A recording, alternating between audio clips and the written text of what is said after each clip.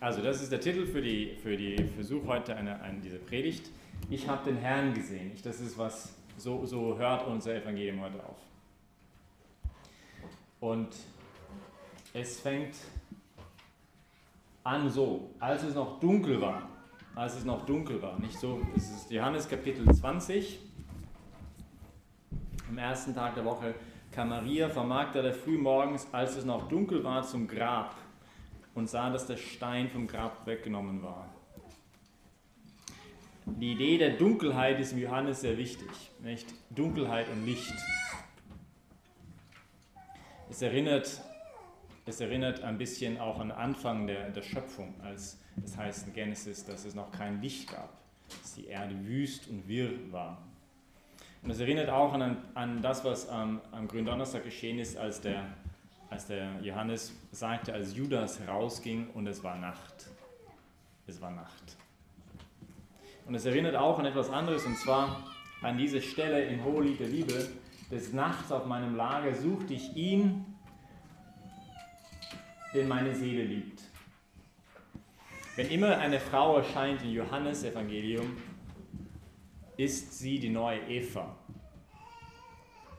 Und es ist interessant, dass wir auch uns hier wieder befinden in einem Garten, nicht wie im Adam und Eva im ersten, also in einem Garten sich befanden.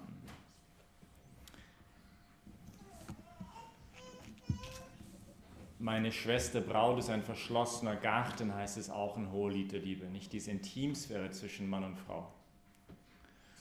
Und Maria ist jetzt in einem Garten, eigentlich ist sie noch nicht drin, also sie ist auf dem Weg zu dem Garten. Des Nachts auf meinem Lager sucht ihn, den meine Seele liebt. Also, das heißt, es gibt eine Nacht, die echt blöd ist, nicht? Also das haben wir letzten Sonntag betrachtet, ein bisschen von Lehre in der Fülle, empty, diese Idee, dass es letztendlich im Leben, und auch die Gottesfrage spielt sich hier ein bisschen ab, nicht? Möchte ich alleine sein, letztlich, oder möchte ich in Beziehung leben? Möchte ich alleine leben, für mich selber, eingeschlossen in einem Kerker meiner selbst, nicht mich selbst erlösen müssen, mich selbst irgendwie meinen eigenen Wert geben durch Leistung, durch Anerkennungssuche, durch was auch immer, nicht wo ich selber mir meinen eigenen Sinn gebe, wo ich selber mich schöpfen muss, wo ich mir selber meine eigene Existenz geben muss, oder kann ich in einer Beziehung leben zu jemandem, der mich letztendlich trägt? Und diese Nacht, und das wäre halt der Versuch, gerade jetzt rede ich natürlich als Christ, das zu sagen, dass letztendlich die Nacht, worum es hier geht, es gibt eine Nacht, die einfach eben eine Art Hölle ist für den Menschen. Er baut sich selber oft genug seine eigene Hölle. Und die Frage ist, ob er den Mut hat, aus der Hölle rauszubrechen oder nicht. Das ist auch C.S. Lewis mit seiner Idee, mit seinem Dienst, also seine große Scheidung, nicht wo jeden Tag dieser Bus ankommt in dieser Stadt. Und wenn sie Leute wollen, dann können sie zur Bushaltestelle und können Richtung Himmel fahren. Aber leider finden viele nicht den Weg zur Bushaltestelle, weil er stellt sich die Hölle so auch vor. Nicht jeder Mensch ist entfremdet voneinander. Sie leben Lichtstraßen voneinander entfernt. Gut. Und es gibt aber auch eine Nacht, wo ich noch in Kontakt bin mit meinen eigenen Sehnsüchten, wo ich noch in Kontakt bin mit meinen tiefsten Wünschen meines Herzens. Und das ist die Nacht, worum die Hohelied der Liebe hier schreibt von der Braut. Nicht des Nachts auf meinem Lager suchte ich, den meine Seele liebt. Er ist nicht da, also ich bin nicht in Kontakt mit ihm gerade, aber ich suche ihn, ich möchte ihn finden. Nicht? Es gibt hier eine Nacht in unserem Herzen, wo wir merken, mir fehlt noch etwas. Nicht? Und wenn mir nichts mehr fehlt, dann bin ich halt schon halb tot wahrscheinlich, dann bin ich gestorben, dann bin ich zufrieden mit Mittelmäßigkeit, dann bin ich zufrieden mit einem Leben, wo ich irgendwie durch das Leben herdümpele, aber ich glaube nicht mehr wirklich mehr, dass etwas Großes noch geschehen kann in meinem Leben. Gut, also die Braut ist auf der Suche und sie macht sich jetzt auf den Weg. Und hier ist jetzt ein paar interessante, ist eine Statue von der Maria Magdalena, nicht wie sie des Nachts als es noch dunkel war, zum Grab kommt. Und jetzt hier sind 4 griechische Wörter, weil Johannes hier ein bisschen ein Wortspiel macht. Nicht? Der fängt an, Vers 1, als es noch dunkel war, zum Grab und sah, blepo, das griechische Wort hier, sie sah, dass der Stein vom Grab weggenommen war. Und blepo ist einfach ein Sehen, ganz normales Sehen, sinnliches Sehen. Also ich sehe, dass hier ein Buch ist, nicht? Ich sehe, dass dort irgendwo, dass der Raphael da hinten ist und nicht so lange Party gemacht hat gestern, also er ist noch, noch schläft er nicht in der Messe und so. Nicht? Also man sieht das. Also das ist blepo. Und dann gibt es das Erschomai, das ist das Kommen. Ein Gehen von einem Ort zu einem anderen. Nicht? Und das ist die Idee hier. Also der Johannes stellt das gegenüber gegen Vers 11, wo es dann heißt, Maria stand, sie geht nicht mehr. Sie ist schon angekommen. Sie ist angekommen. Und Gott, das haben wir auch letzte Woche betrachtet, erst zu finden, wo? In der Gegenwart. Nicht irgendwo in der Zukunft oder in der Vergangenheit. Nicht? Es geht um dieses Ankommen, nicht Gott ist zu begegnen im Hier und Jetzt, nicht morgen oder in 2 Stunden. Und wie oft sind wir überall anders außer in der Gegenwart. Nicht? Wir sind irgendwo unterwegs. Und das ist schon schön und gut, solange wir auf dem Weg sind zu etwas, wo wir ankommen wollen. Der Weg für den Christen ist nicht das Ziel, sondern das Ziel ist das Ziel. Ich möchte irgendwo ankommen. Und sie steht dort, und das ist das gleiche Wort, das Johannes benutzt, um zu beschreiben, wie Maria am Fuß des Kreuzes steht. Das griechische Wort hier ist so viel wie Stellung halten, ein militärischer Begriff. Sie hält die Stellung, nicht? Sie steht fix dort, sie bewegt sich nicht, sie hat ihr Fundament für ihr Leben gefunden, nicht? Weil sie ist jetzt angekommen und sie ist nicht mehr unterwegs, sie muss nicht mehr suchen, weil sie schon gefunden hat. Oder kurz davor steht, in diesem Moment, sie erwartet, es ist eine Vorahnung, dass jetzt irgendwas passieren wird. Nicht? Und das ist, was dieses Gegenüberstellen, was hier der Johannes macht. Gut, und jetzt sieht sie 2 Engel sitzen, den einen dort, wo der Kopf, den anderen dort, wo die Füße des Leichnams Jesu gelegen hatten. Und das ist sehr spannend. Wenn jemand mal die Passion von Mel Gibson gesehen hat, es gibt ja eine Szene, wo Maria Magdalena, identifiziert sie mich die Sünderin, sie tut ihr Hand ausreichend, sie ist auf dem Boden, die Pharisäer sind kurz davor, Steine auf sie zu werfen und sie kommt mit den Händen und sie berührt seine Füße. Also die Füße des Herrn und seinem Kopf, nicht, wovon sie so viele Worte des Lebens gehört hat.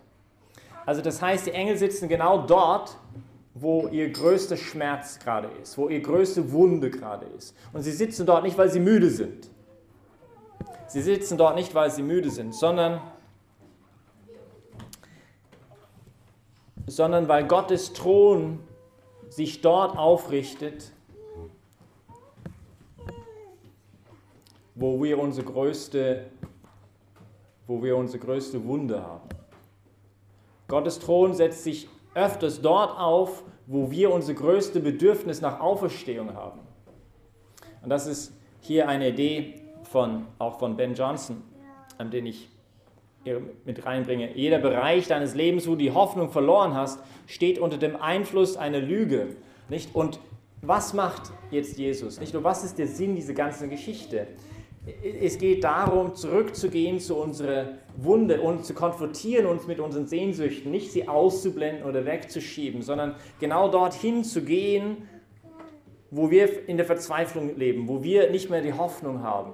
Und Gott erlauben, dass er dort genau seinen Thron aufrichtet. Es gibt eine andere Stelle im Evangelium, wo es heißt, der Engel sitzt auf den Stein. Nicht? Also er sitzt gerade auf unseren Hindernis zum Glauben, zu unserem Hindernis, zu unserer Auferstehung, zu unserem persönlichen Breakthrough. Nicht? Er sitzt obendrauf, eben nicht, weil er müde ist.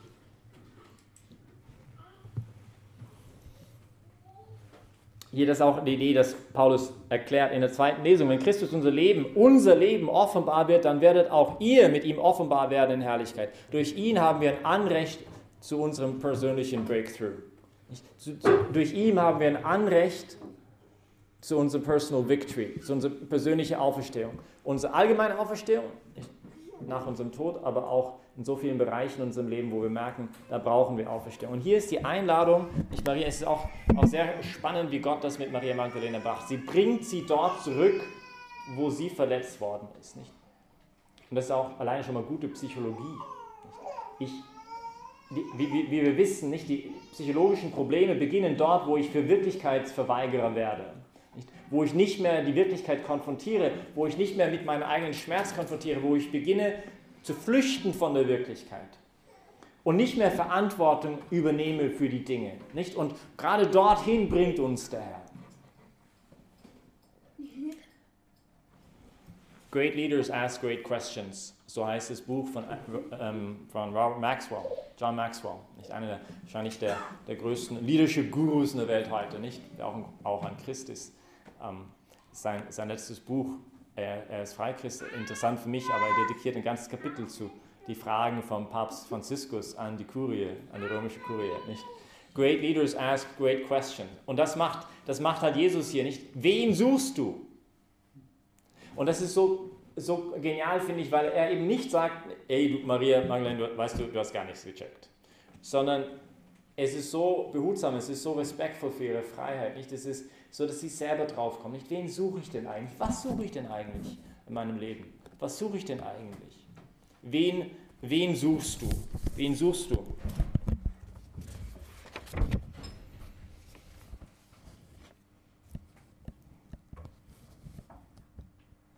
Es ist die gleiche Frage, wie wir auch in Johannes finden, an die Jünger in Johannes 1. Wen sucht ihr? Wen sucht ihr?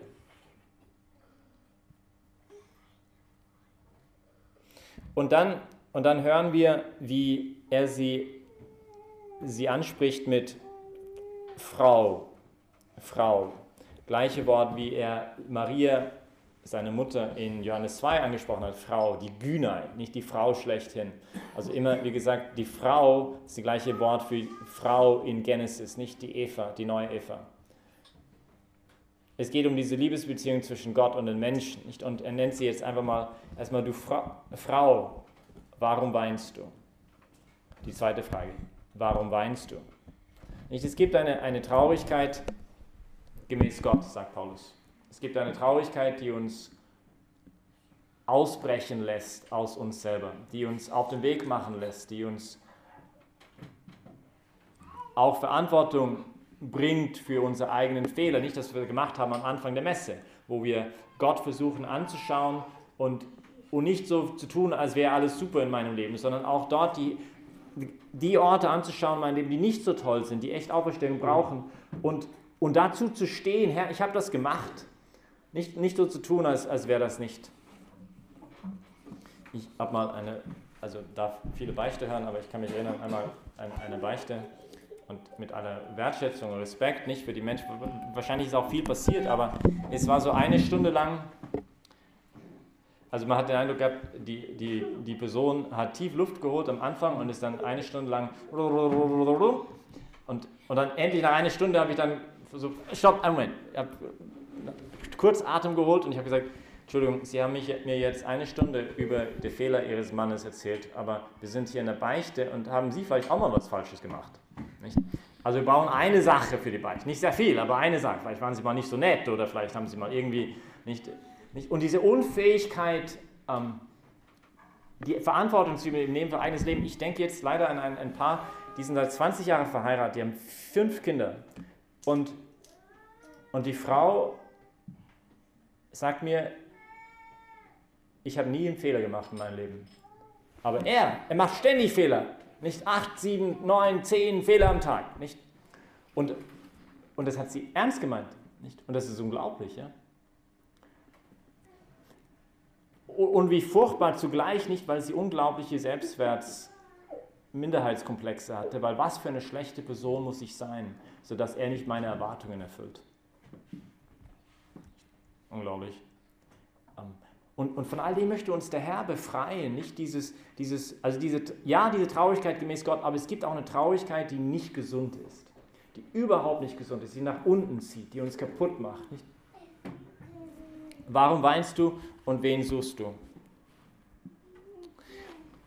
Und dann hier ist es spannend, weil vielleicht, wenn ihr ein bisschen Zeit habt, so Hausaufgabe, wenn ihr Lust habt und Laune habt, mal die Woche Hohelied-Kapitel oder ein ganzes Hohelied zu lesen. Das ist genial. Im Licht von was hier passiert. Nicht? Weil gerade Kapitel 3 vom Hohelied hören wir, des Nachts auf meinem Lager suchte ich ihn, den meine Seele liebt. Ich suchte ihn, den fand ich nicht. Aufstehen will ich die Stadt durchstreifen, die Gassen und Plätze.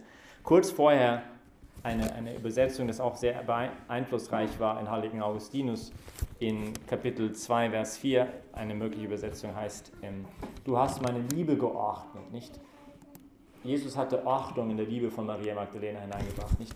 Und dann ist jetzt auf die Suche und mich fanden die Wächter bei ihrer Runde in der Stadt, habt ihr ihn gesehen, den meine Seele liebt, kaum war ich an ihm vorüber, fand ich ihn, den meine Seele liebt, ich packte ihn und ließ ihn nicht mehr los. Und das Wort, dieses Wenden, das Hin und Her der Braut in Kapitel 3 von Hohelied der Liebe, ist genau, was Maria hier macht. Nicht? Sie wendet sich hin und her, es heißt, als sie das gesagt hatte, wandte sie sich um und sah Jesus dastehen, wusste aber nicht, dass es Jesus war.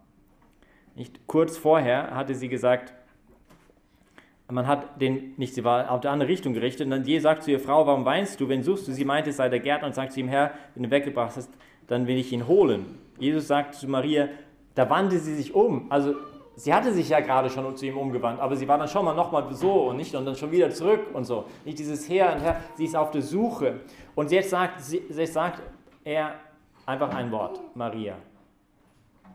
Und diese Stelle finde ich so genial, weil es deutet hin auf die Jesus, der uns wirklich durch und durch kennt. Nicht wir alleine kennen unseren eigenen Namen nicht. Wer von uns könnte sagen, dass er sich selber kennt in die ganze Tiefe seines Herzens? Wer könnte sagen, dass er sich wirklich ganz und gar kennt? Und wie schön es ist, aber teilweise, stückweise nicht in einer Beziehung zu sein, wo ich erkannt bin von den anderen. Jesaja 43,1, so spricht der Herr, der dich erschaffen hat, Jakob, und dich geformt hat, Israel, fürchte dich nicht, denn ich habe dich beim Namen gerufen, du gehörst mir. Denn diejenigen, Römer 8,29, die er im Voraus erkannt hat, hat er auch im Voraus dazu bestimmt, am Wesen und Gestalt seines Sohnes teilzunehmen, damit dieser der Erstgeborene unter vielen Brüdern sei. Wer aber Gott liebt, 1 Korinther 8,3, wer aber Gott liebt, der ist von ihm erkannt worden, oder 1 Korinther 13,12.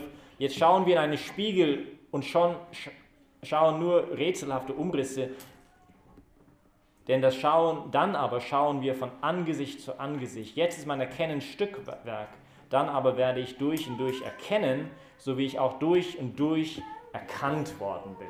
Nicht dieses Gedanke, dass er uns erkennen möchte, durch und durch. Nicht, dass er uns beim Namen ruft und dass er weiß, wie wir sind. Und das ist so schön, nicht, dass wir einen Ort haben, wo wir einfach sein dürfen, wo ich jetzt ohne Masken dastehen muss, wo ich keine Fassaden aufsetzen muss, wo ich nicht so tun, als wäre ich irgendjemand anders, sondern ich bin bestätigt, einfach um meines Selbstwillen. Nicht? Und so kommen wir vor Gott in jede Messe. Nicht? So kommen wir hier in diese Kapelle, dass wir uns lieben lassen, auch gerade in unserer Unzulänglichkeit, aber wie wir halt sind, nicht ohne irgendwelche Masken aufzusetzen. Und vielleicht, das ist meine Einladung an euch, dass wir vielleicht diese Woche auch mal diese Stelle betrachten und uns einfach hören, wie er sagt, Maria, Lukas, Anna,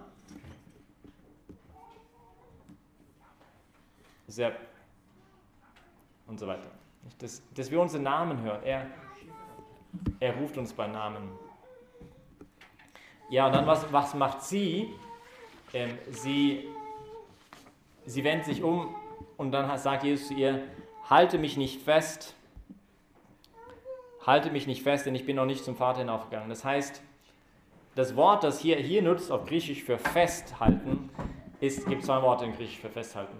Das Wort hier ist so festklammern. Also mit anderen Worten, es war nicht eine kleine Berührung von Jesus, sondern so der Arme konnte gar nicht mehr atmen. Und so eine Berührung halt. Nicht? Und Jesus sagt, halt mich nicht fest. Und das erinnert eben an dieses, was wir gerade da gehört haben in Hohelied 3. Ich packte ihn und ließ ihn nicht mehr los. Bewusstsein, hier ist die Antwort auf meine tiefste Sehnsucht. Und er ist die Antwort. Und ich habe ihn gefunden, ich bin angekommen. Ich kann jetzt hier stehen, ich muss nicht mehr unterwegs sein. Ich habe ihn gesehen, ich habe den Herrn gesehen. Das werden wir auch wieder singen heute in der Kommunion. Ich habe den Herrn gesehen und ich habe ihn erkannt und ich kann jetzt hier stehen, ich bin angekommen. Ja, und was ich halt euch wünsche und mir selber wünsche dieses Ostern, ist, dass wir eine tiefe Erfahrung machen können, nicht von diesen auferstandenen Gott, der dann nachher uns so sagt, hey, geh zu meinen Brüdern, geh zu meinen Brüdern und erzählt, was ihr da erfahren habt. Nicht? Diese Mission zur Evangelisation, zu evangelisieren, definierte Papst Benedikt mal so: apostolische Nachfolge ist ihrem Wesen nach lebendige Gegenwart des Wortes in der personalen Gestalt des Zeugen. Hört sich kompliziert an, aber die Idee ist wunderschön, finde ich. Apostolische Nachfolge ist ihrem Wesen nach lebendige Gegenwart des Wortes, also das Wort, das Fleisch geworden ist, nicht sein Wort, ist in mir gegenwärtig, in der personalen Gestalt des Zeugen. Also ich erkenne, I recognize presence in you. Nicht? Das ist spannend, dass die Jünger werden aufgerufen zu glauben an eine Erfahrung, die sie selber nicht hatten. Durch die Vermittlung eines anderen, durch Maria Magdalena. Und nicht, weil Gott jetzt erwartet, von uns naiv zu sein, sondern weil er erwartet, dass wir Presence erkennen können, dass wir diese Gegenwart des Wortes erkennen können, wo es glaubhaft da ist. Nicht, dass wir uns nicht verschließen in uns selbst, sondern dass wir uns öffnen für die Gegenwart des Wortes, wo immer sie sich auch begegnet. In meiner Ehefrau, in meinem Ehemann, in meinen Kindern, in jemand, der zu mir spricht. Ja, also das ist die Frage, nicht wollen wir allein sein oder wollen wir in Beziehung leben? Und da wollen wir den Herrn bitten, eben jetzt, dass wir die tiefe Freude dieser Auferstehung erfahren dürfen, dass wir Erkannte sind, dass diese Sehnsucht des Menschen, wirklich erkannt zu sein von jemandem, dass das nicht condemned to frustration ist, nicht, dass das nicht einfach ein Unfall der Natur ist, nicht, dass wir so eine Sehnsucht haben, dass das wirklich auch erfüllt werden kann und dass es erfüllt werden wird.